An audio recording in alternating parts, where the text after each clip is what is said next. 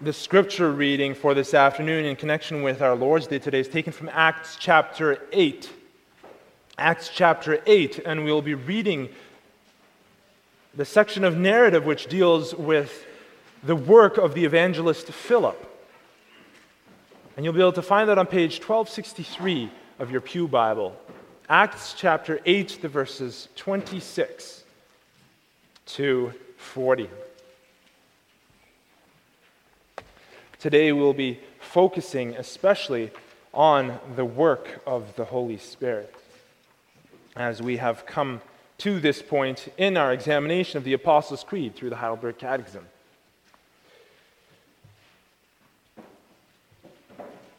Now, at this point in time, the martyr Stephen has breathed his last. He was stoned to death just prior, and this was before the time of the Apostle Paul's conversion. He was still named Saul at this point in time. And he was one of the ones who was busy dragging off men and women to prison. And yet this didn't slow down the church. By the power of the Spirit, they were emboldened to continue to carry out the Word of God, preaching the Word in many villages. And we come to Acts chapter 8, verse 26, where it deals specifically with one such evangelist, Philip. Now an angel of the Lord spoke to Philip, saying, "Arise and go towards the south along the road which goes down from Jerusalem to Gaza. This is desert." So he arose and went, and behold, a man of Ethiopia, a eunuch of great authority under Candace, the queen of the Ethiopians, who had charge of all her treasury and had come to Jerusalem to worship, was returning. And sitting in his chariot, he was reading Isaiah the prophet. Then the Spirit said to Philip, "Go near and overtake this chariot." So Philip ran to him and heard him reading the prophet Isaiah and said, "Do you understand what you are reading?" And he said, How can I? Unless someone guides me." And he asked Philip to come up and sit with him. The place in the scripture which he read was this: "He was led as a sheep to the slaughter, and as a lamb before its shearer is silent, so he opened not his mouth. In his humiliation his justice was taken away. And who will declare his generation? For his life is taken from the earth." So the eunuch answered Philip and said, "I ask you, of whom does the prophet say this? Of himself or of some other man?" Then Philip opened his mouth, and beginning at this scripture, preached Jesus to him. Now as they went down the road, they came to some water. And the eunuch said, "See, here is water. What hinders me from being baptized?" Then Philip said, "If you believe with all your heart, you may." And he answered and said, "I believe that Jesus Christ is the Son of God." So he commanded the chariot to stand still, and both Philip and the eunuch went down into the water, and he baptized him. Now when they came up out of the water, the Spirit of the Lord caught Philip away, so that the eunuch saw him no more, and he went on his way rejoicing. But Philip was found at Azotus, and passing through, he preached in all the cities until he came to Caesarea. So far, the Word of God. We'll also be reading together from Lord's Day 20, which you'll be able to find on page 534 of your book of praise. What do you believe concerning the Holy Spirit? First, He is, together with the Father and the Son, true and eternal God. Second, He is also given to me to make me, by true faith, share in Christ and all His benefits, to comfort me and to remain with me forever. So far. Beloved congregation of our Lord and Savior Jesus Christ, those of you who are familiar with the Reformed background of our churches will likely be familiar with the name John Calvin. John Calvin was a reformer from the 1500s who called the Roman Catholic Church back to the Word of God, to hold to it faithfully. Under the teaching that took place at his academy in Geneva, thousands of young students were equipped and spurred on to take the gospel across Europe. To give you a bit of a picture of the impact that he had, and I know that many of you young people here who were at the assembly will be familiar with this, to give you a bit of a picture of the impact that he had, in 1555 there were 5 Protestant churches in France. By 1559, 4 years later, there were more than 100. By 1562, that is 7 years later, 2,150 churches were planted in France with the support of the Genevan consistory. 862 of those were established churches, with the rest of them being preaching points. And that was just in France alone. Now, despite the incredible amount of work that this man had done, and despite the fact that his teaching was hugely influential, he was still a weak man. He confessed that himself that he struggled with his temper. He struggled with many physical ailments as well.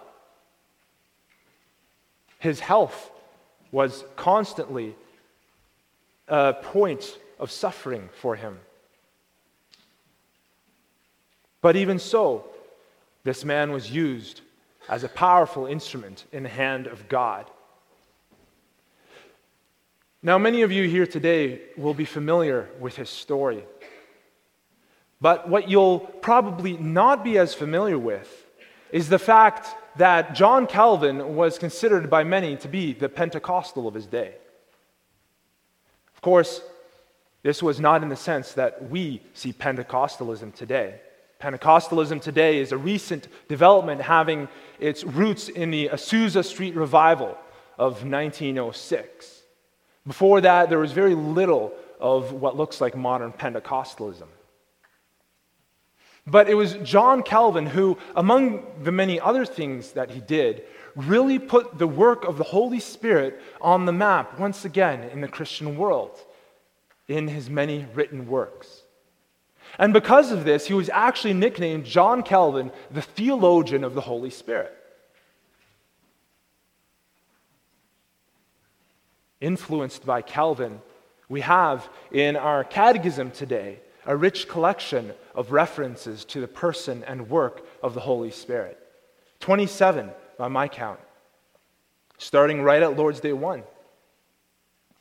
This is because, as a rule, historically, the Reformed Church has had a very high view, a very strong view of who the Holy Spirit is, a view that is grounded on the pages of Scripture. But aside from the fact of how we see it historically, how often do we personally consider the work of the Holy Spirit and the person of the Holy Spirit? How often do we consider who He is and what role He plays in our salvation? Today we'll consider this and we'll examine this as we look through the person and work of the Holy Spirit through the lens of our Lord's Day. And we'll take a look at the passage that we looked at today under the following theme and points. God, the Holy Spirit. We'll see first of all the person, second the work, and finally the comfort. One of the first things to recognize when we are talking about the Holy Spirit is that we are not just talking about a thing. Article 11 of our Belgian Confession puts it well when it says, "In order, He is the third person of the Holy Trinity, of one and the same essence, majesty, and glory with the Father and the Son, true and eternal God, as the Holy Scriptures teach us." He is a person of the Trinity. He is unique in His work. He proceeds from the Father and the Son, yes, and we can see that from passages like John 14, verses 15 to 26, John 15, verse 26, and more, but we won't get into those today. What we'll focus on today in particular is the fact that He is together with the Father and the Son, true and eternal God. So what makes us so sure of the fact that he is together with the Father and the Son, true and eternal God? We can see some small part of that in the passage that we read today. The Word of God says, "Behold, a man of Ethiopia, a eunuch of great authority under Candace, the queen of the Ethiopians, who had charge of all her treasury and had come to Jerusalem to worship, was returning. And sitting in his chariot, he was reading Isaiah the prophet. Then the Spirit said to Philip, 'Go near and overtake this chariot.'" In our passage today, we can see how the Holy Spirit speaks to Philip. This was not God speaking through something else. The Holy Spirit speaking here is no different from the Father speaking to the Son at the time of his baptism in Matthew 3, or the Son himself speaking to the disciples. This was the third person of the Trinity speaking. Now, this might seem obvious to many of you who are here in the pew today, but it's something that's actually rejected by many in the world. Muslims do not believe in the Holy Spirit as God. Jehovah's Witnesses reject the Holy Spirit, seeing him as little more than God's active force in creation. Christadelphians and other Unitarians also reject the Holy Spirit as God. They describe the Holy Spirit as a power. But we know the Holy Spirit as one who is fully there, present, and involved with the people of God. He is one who speaks in person to the people in Scripture. This Spirit who speaks to Philip in our passage here today is the same Spirit who we read in Ephesians 4 verse 30 can suffer grief and who seals us for the day of redemption. This is the same Holy Spirit whom Ananias and Sapphira lied to in Acts chapter 5. You can't grieve a power. You can't lie to a power. The Holy Spirit is not just a power. He's not just an it or a thing. The Holy Spirit is He. He is a distinct member of the Trinity. He is together with the Father and the Son, true and eternal God. Recognizing this, consider how amazing it is for a moment that the Holy Spirit himself spoke to Philip. God the Holy Spirit, we see here, walked by Philip's side. God the Holy Spirit provided him with what he needed, and God the Holy Spirit worked powerfully through him. And this brings us to consider the work of the Holy Spirit. So we see the Holy Spirit interacting with Philip in our passage today. But what does the Holy Spirit actually do? What's his role in the Trinity? We read in the Heidelberg Catechism that he is given to me to make me by true faith share in Christ and all his benefits, to comfort me and to remain with me forever. By looking at our passage today, we are able to see this being worked out. So, what do we see for a moment? Our passage introduces us to an Ethiopian eunuch. This is a man who is a well-respected servant of Candace, the queen of Ethiopia. And it seems that this eunuch was a God-fearer. So, being named a God-fearer, this means that he wouldn't be in the same category as the rest of Jews. He wouldn't himself be descended from the Jews, but he is one who still respects Jewish traditions and who still believes in the God of Israel. We can see his devotion to the God of Israel in the fact that he was willing to come all the way to the temple from Ethiopia. And what's even more striking is the fact that as a eunuch, he would not have been allowed to enter into the temple grounds. Because of the fact that he was a eunuch, he would not be allowed to enter in. But his love and respect for God was so great that merely to be in the presence of God's people and to be near the place where God had shown his people on earth that he was present with them, that was enough for him. Being in charge of the treasury, he would have been in a very important position. And there would have been many things on his mind that could have kept him busy. Calculations, political maneuverings, counting up the money. But today we see this man showing his love for the Lord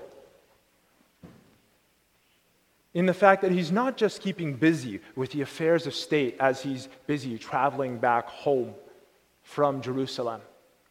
Instead, he's taking this time on the road to read from the Word of God. And here is where the work of the Holy Spirit comes in. Here's where it comes in powerfully. In John 15, verse 26, Jesus tells us, "When the Helper comes, whom I will send to you from the Father, he will teach you all things and bring to your remembrance all that I have said to you." Note these words for a moment. Jesus is telling us that the Holy Spirit will bear witness to him on the pages of Scripture. The Holy Spirit works as a spotlight, not drawing attention to himself, but drawing attention to the person and work of Jesus Christ. Now, how does he do that with a man who is just reading through the Old Testament? Because Jesus' name is never mentioned specifically and directly in the Old Testament. He was somebody who was a modern-day figure in the mind of this Ethiopian. And so he would not have sprung to mind from it for him. So where do we find our Ethiopian? Having opened the Word of God, he's reading on the road. And he's reached a point in his passage that has become confusing for him. He's working his way through the scroll of Isaiah, and he's reading out loud, as was common for people back in the day. They didn't read silently like we do, as we're quietly sitting in a corner with a book. They would always read out loud. That was the most common way to read anything across the Roman world. So he's sitting here being carried along back to Ethiopia, and he's reading out loud from Isaiah, and he reaches Isaiah 53. This place in Scripture says he was led as a sheep to the slaughter. And he's sitting there thinking, okay, who is this he? As a lamb before its shearer is silent, so he opened not his mouth. In his humiliation, his justice was taken away, and who will declare his generation? For his life was taken from the earth. Many people in the past had read that passage. And we know many people in the future would read it as well. Generation upon generation of Jews have read that passage, that exact same passage that Ethiopian eunuch was reading right up to this present day. And yet it was in this moment, to this man who would have been kept from entering into the temple grounds itself, that God chose to reveal his grace. God chose to open the eyes of this man to the Scriptures, to impress this particular passage on his heart. And then he uses Philip to make it plain to him. Knowing the future before it happens, God arranges to have Philip walking down the same road in order to meet this eunuch. And as he sees this man sitting and reading, the Holy Spirit tells him that he must overtake this chariot and speak to him. The Holy Spirit has chosen to work faith in the heart of this man. He's chosen to open this man's heart to receive the gospel. And now he's chosen Philip as the instrument who will explain the gospel message so that this man will hear, believe, and be saved. The Holy Spirit does the same for each and every single one of us who believe. He may not bring one of the eyewitnesses of the life of Jesus running up to us as we're moving through traffic from point A to point B, but he does speak in our lives through other believers who point us to God's word. He brings us teachers and preachers, but he also brings us fellow brothers and sisters in the body of Christ. And in the word of God, we have salvation through Jesus Christ revealed to us. All of this is thanks to the work of the Holy Spirit. As Jesus himself stated, he will teach you all things. He will take what is found in the words of Scripture and he will make it clear to you. The Holy Spirit is the one who has chosen to use these people as instruments in our lives. And the Holy Spirit, by these words, works faith in our hearts so that we may believe in the Lord Jesus Christ and be saved. He's the driving force behind our faith. Isn't that amazing, beloved? That the third member of the Trinity would take a special interest in you who believe and open your heart to hear and respond to the Word of God.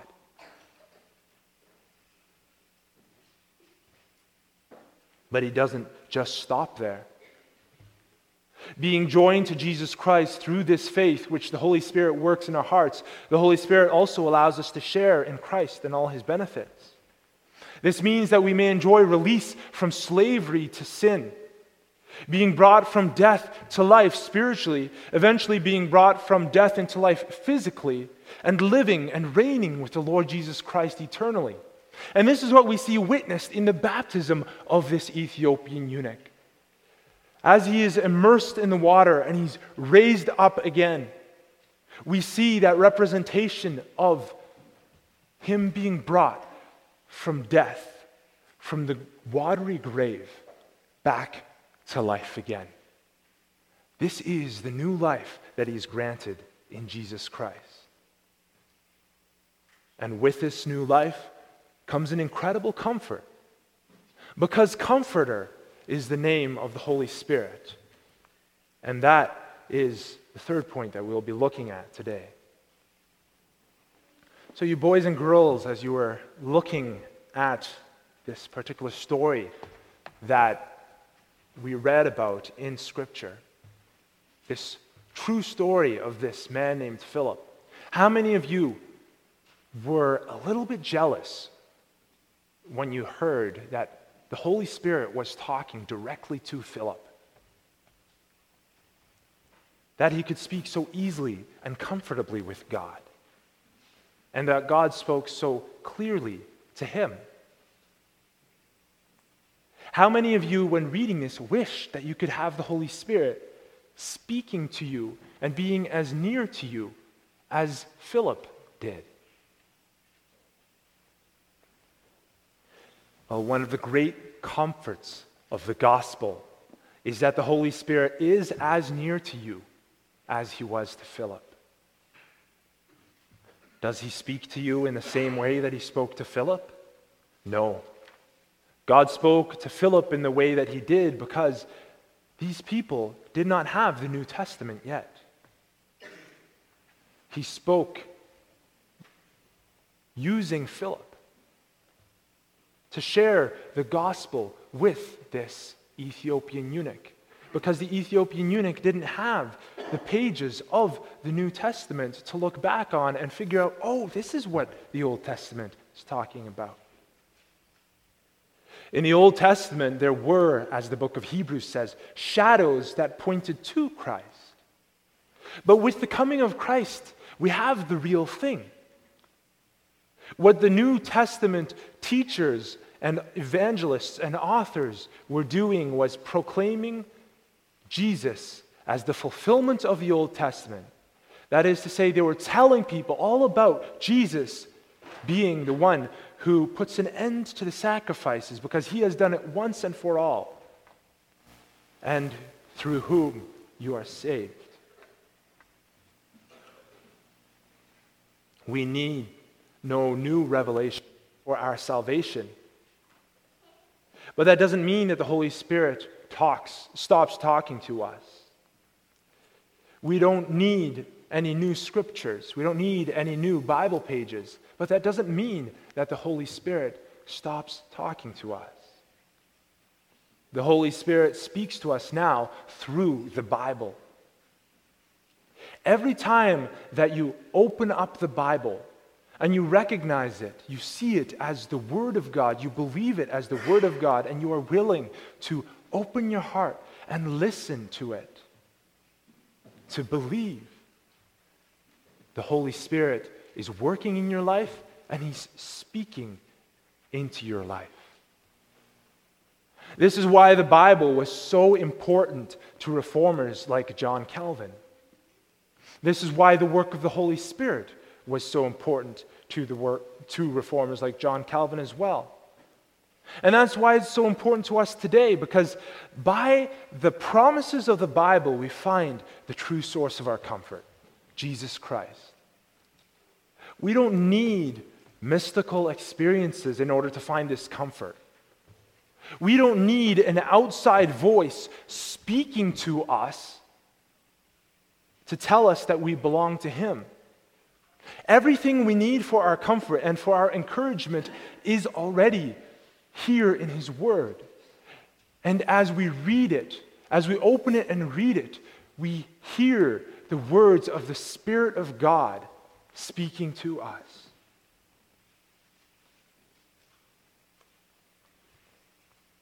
Even though we don't have the Holy Spirit speaking to us in the same way that Philip did, it doesn't mean that he's any further away from believers today than he was from Philip.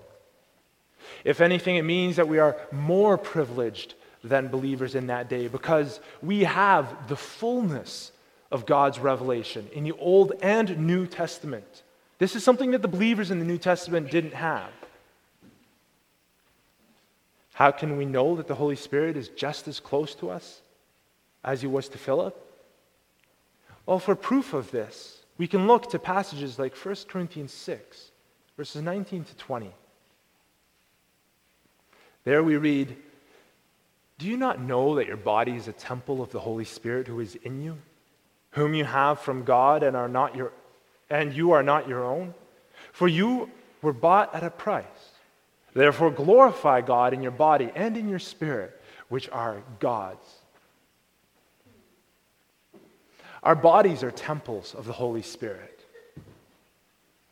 Just as we saw this morning that we as a Christian community are being built together as living stones into a temple for worship, we are in some small ways temples of the Holy Spirit ourselves as well.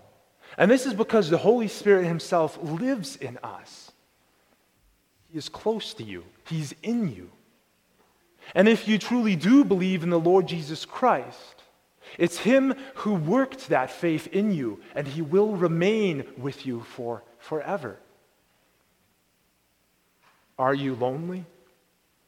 Are you anxious? Do you need wisdom? Are you sad? Open your Bible and hear what the Holy Spirit has to say to you. He is living in you. Open your Bible. Read what He has to say in His Word. Study His Word. Soak it in. He is there, speaking to you. Humble yourself in His sight, before His Word, and He will lift you up. And He does even more than just lift you up as you listen to Him speak through the Word. He will equip you. With the gifts that He pours out, He will strengthen you, beloved, so that you, in turn, can strengthen those around you. You may not be John Calvin. You may not be the evangelist Philip, who with all of this persecution around him still boldly walks his way up the coastal road from Azotus, or the city of Ashdod, where he was left, all the way up to Caesarea, way north of Israel, proclaiming the gospel of salvation to everybody in every city that he runs across. That might not be you. But you can still learn from the deep appreciation of these men for the work of the Holy Spirit through the Word of God. You may not be used to change Europe, but under that very same Word, you can and you will still be used powerfully in your own home, with your siblings, as parents over your children, in your own community, and in your own church family as an instrument of the Lord your God. Because God the Holy Spirit, who is with you and living in you, is working through you. In Him, you're never alone. Hold tightly to His words to you and take comfort in them, knowing that your triune God will never leave you or forsake you, all for the sake of Jesus Christ, His Son. Amen.